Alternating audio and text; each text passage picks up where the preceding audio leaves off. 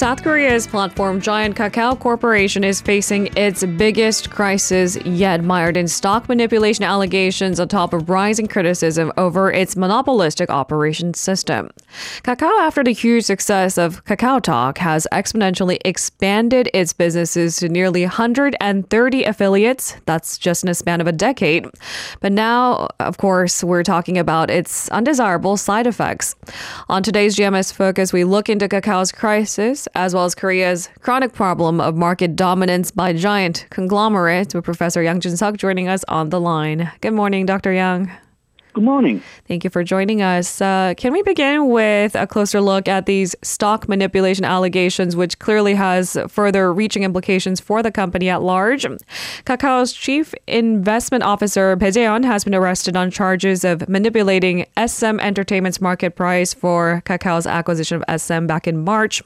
And now the prosecution is also aiming at Kakao founder Kim Bum-soo for his suspected involvement. He was also called in for questioning.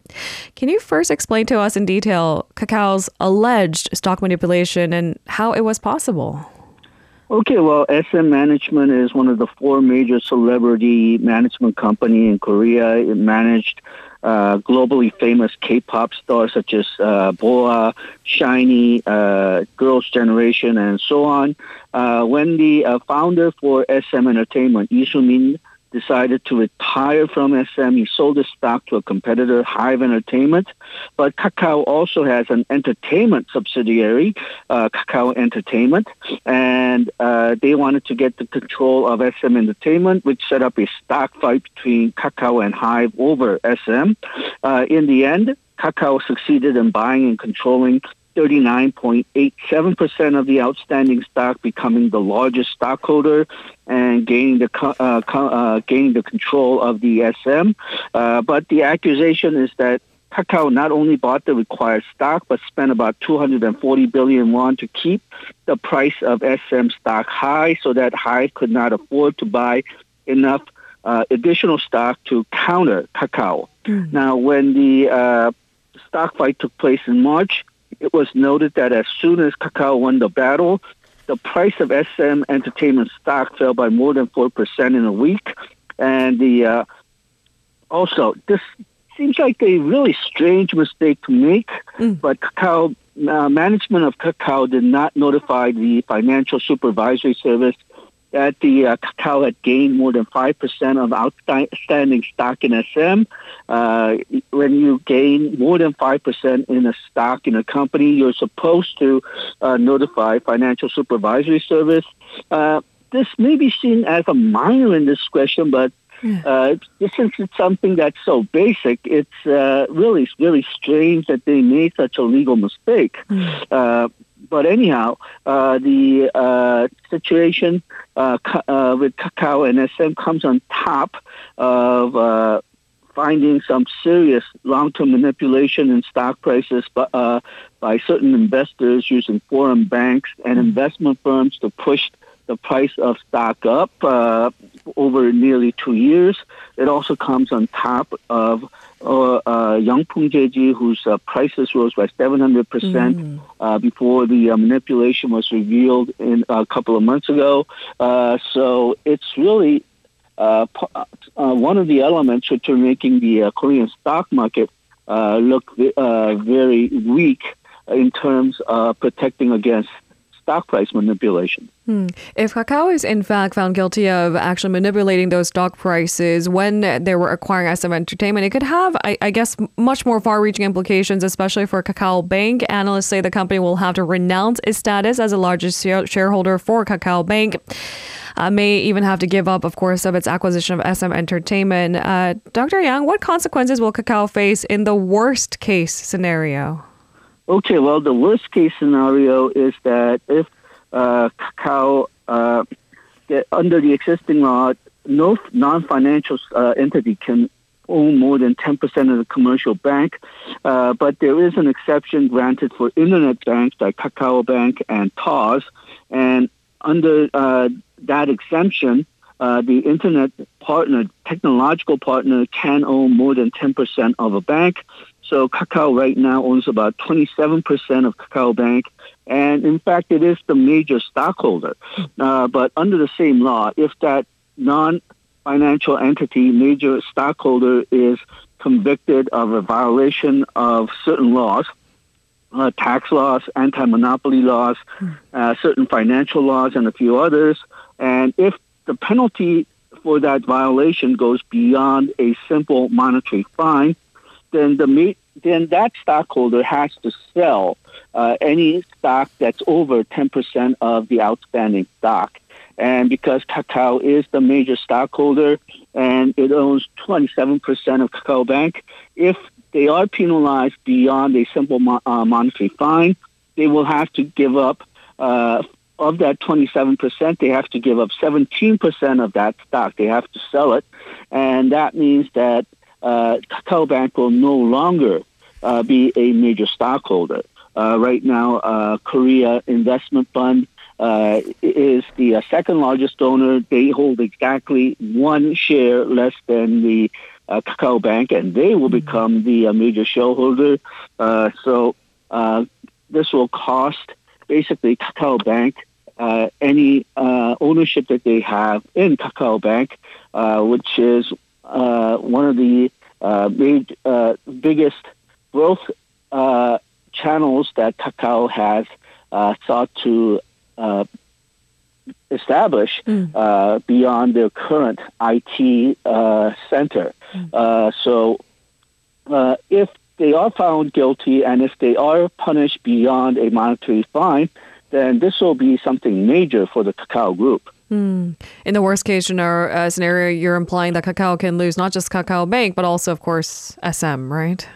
Well, SM, they can lose right now the FTC, Korea Fair Trade Commission, is looking into whether Kakao Entertainment taking over SM Entertainment has anti-competitive, antitrust implications, but it doesn't really have antitrust implication on the because of the stock manipulation, but how they gain the company is one of the criteria that they look at. So if they determine that Kakao took over SM using illegal means, then they can nullify those purchases. And if they do, in fact, nullify and everyone has to start from square one, could Kakao compete again to acquire SM, or is that not allowed?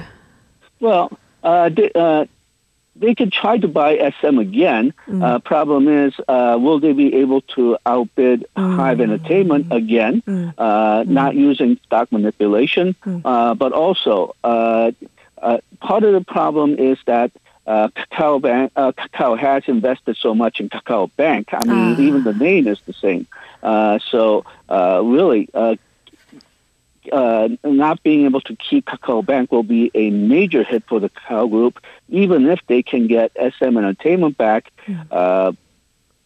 then even there's a question whether they can do it again, because first time they apparently had to depend on stock manipulation to do it. All right. So first and foremost, we'll have to wait for those investigation process. Dr. Yang, as we alluded to at the top of the segment, Kakao seems to be facing its biggest crisis yet. Accusations of monopoly also coming from Kakao Mobility, of course, known for its online taxi hailing service. It's on a chopping board for its monopolistic operation. President Yoon, in fact, has made direct comments aimed at Kakao T, slamming its abuse of market dominance. How exactly did Kakao T abuse its power, and what are your thoughts on the company's efforts to overhaul its commission system?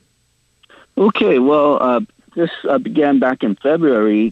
Fair Trade Commission accused that Kakao Mobility had been using its system to favor taxi drivers who pay extra to belong to a Kakao T Blue service, and Kakao would not inform non-blue taxis of nearby customers, and Kakao would assign blue taxis which were further away from customers than non-blue taxis, giving various advantages to taxis which are paying extra to get into the blue taxi service. By manipulating data and manipulating its algorithms for the hailing taxi service. Then in October, Kakao Mobility was also accused of exaggerating its revenues. The way that works is that Kakao Mobility, it receives 20% of the taxi fare as commission for its services, but it rebates 16% of that for participating in marketing activities. So the net charge to taxi drivers is only about 4%. But in the accounting reports that Kakao Mobility published, it ignored the 16% rebate, and it classified the entire 20% as revenues. So it distorted its revenues. It overblew its revenues by about 300 billion won. And because Kakao is effectively a monopoly in taxi hailing application, there had been rumors that Kakao is overcharging the taxi drivers, and it also had a hand in Uber and Tata incidents where they tried to get rid of their competitors when Uber and Tata had problems with the taxi drivers. There had been some rumors saying that perhaps Kakao helped the taxi drivers drive out the Tata and Uber from the Korean taxi markets.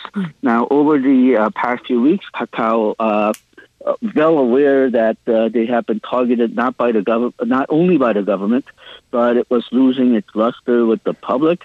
It has engaged in emergency management meetings, and for Kakao Mobility, it promised to negotiate with taxi drivers. The problem is we don't know exactly what that negotiations with the taxi drivers will end up. The devil's in the details in cases like this. It's always good that they're having negotiations, but until we see the end results, we won't really see how better it will be for taxi drivers and consumers in general. So I'm not too optimistic about it, but it's good that they're having these discussions. Kakao Mobility may just be the tip of the iceberg when looking into a much more deeply rooted market dominance by giant conglomerates in Korea. It's certainly not the first time we talked about Chaebol just dabbling in multiple businesses. While some say those big companies like Samsung are leading the nation's economy, what are your perspectives on their continual predominance, Dr. Yang? Okay, well, fundamental problems with Chaebol, I think, is twofold. The first we've reportedly talked about here with Kakao is that Kakao has a monopoly in one field. Now, you can argue that that monopoly was well-earned. That's the IT side, the SNS app that everybody is using. It's very convenient. It's better than its competitors. So it effectively has a monopoly, but you can argue that they earned that monopoly. So up to there, you can argue that it's good. But what happens very often with these chaebols is that they have a very strong center, and then they use that center to move into other industries and try to get monopoly there as well. Now, in a capitalistic society, in a competitive economy, you can argue that that's a thing that companies should do, but the big problem is they cross-subsidize. What we mean by cross-subsidization is that they use the profit from the very strong center, or they use futures from the center to give unfair advantages to new competition. It drives out competition in other industries so that the chaebol company can establish a monopoly or a very strong oligopoly in other industries, and that drives out competition in other industries, and ultimately it could hurt the consumer by reducing competition all around. Now, the way that other countries deal with this is that they have a lot of times very strong control over or very strong laws against cross-subsidization and anti-competitive practices. Korea doesn't seem to have as such strong monitoring or as strong restrictions on monopoly activities or activities that could end up in monopolies. But Korea does sometimes have very strong laws against chaebols moving into another field. which could create problems on its own. But anyhow, that's the first biggest problem, one monopoly going to another. The second is that even though chaebol companies are often stock companies, stockholders are not seen as the real owners. It's the family head which is seen as a real owner, and that means sometimes management practices are not transparent, and sometimes even though these companies have no legal relations, one strong company may subsidize or give assistance to a smaller company or a worse-run company that are within the group just because they belong to the same chaebol group structure. And what happens there sometimes is that it not only props up a company which should go out of business, but it also weakens the company, which gives perhaps sometimes too much assistance to these weaker companies, which weakens the entire group and sometimes entire economy as well. We've seen that during the 1997 Asian financial crisis. We're living in a capitalist society after all. Some may criticize, as you alluded to, Dr. Yang, that the government's excessive intervention may disrupt markets and hurt company growth. As you've said, in a competitive market, maybe those monopolies were deserving, well-earned. Where do we draw this fine line between growth and regulation? Okay, well, I think the criteria should be, does it add to competition or does it not? I mentioned cross-subsidization. The reason that is so harmful is that if a new chaebol company or chaebol-affiliated company comes up, it may not be standing on a not exactly level playing ground because they would have all this extra cash coming in from their chaebol affiliates and partners. So chaebols can go into new fields. Sometimes that is expected, but they should do. The Fair Trade Commission and the government should make sure that they do that on their own. When they compete, they do not use the money from other chaebol affiliates, and they try to compete and succeed on their own merits as much as possible.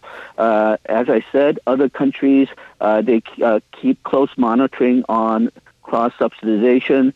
Sometimes they have legal limits against cross-subsidization, and Korea should pay more attention to that as well.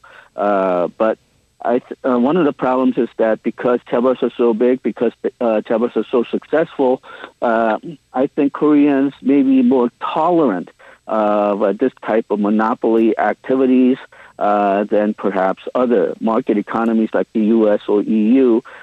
So we do tend to see more chaebol partners in a lot of different industries, and Koreans do tend to accept that a lot of industries being a monopoly or oligopoly of a few chaebol-affiliated companies. Thank you very much, Dr. Yang, for today's insights. We'll speak to you again next week. Thank you. If you're listening to our program using the podcast service, just a reminder that we do go live Monday through Friday, 7 a.m. Korea Standard Time. So tune in and help us make the show more informative by giving us your input. See you bright and early on Good Morning Seoul.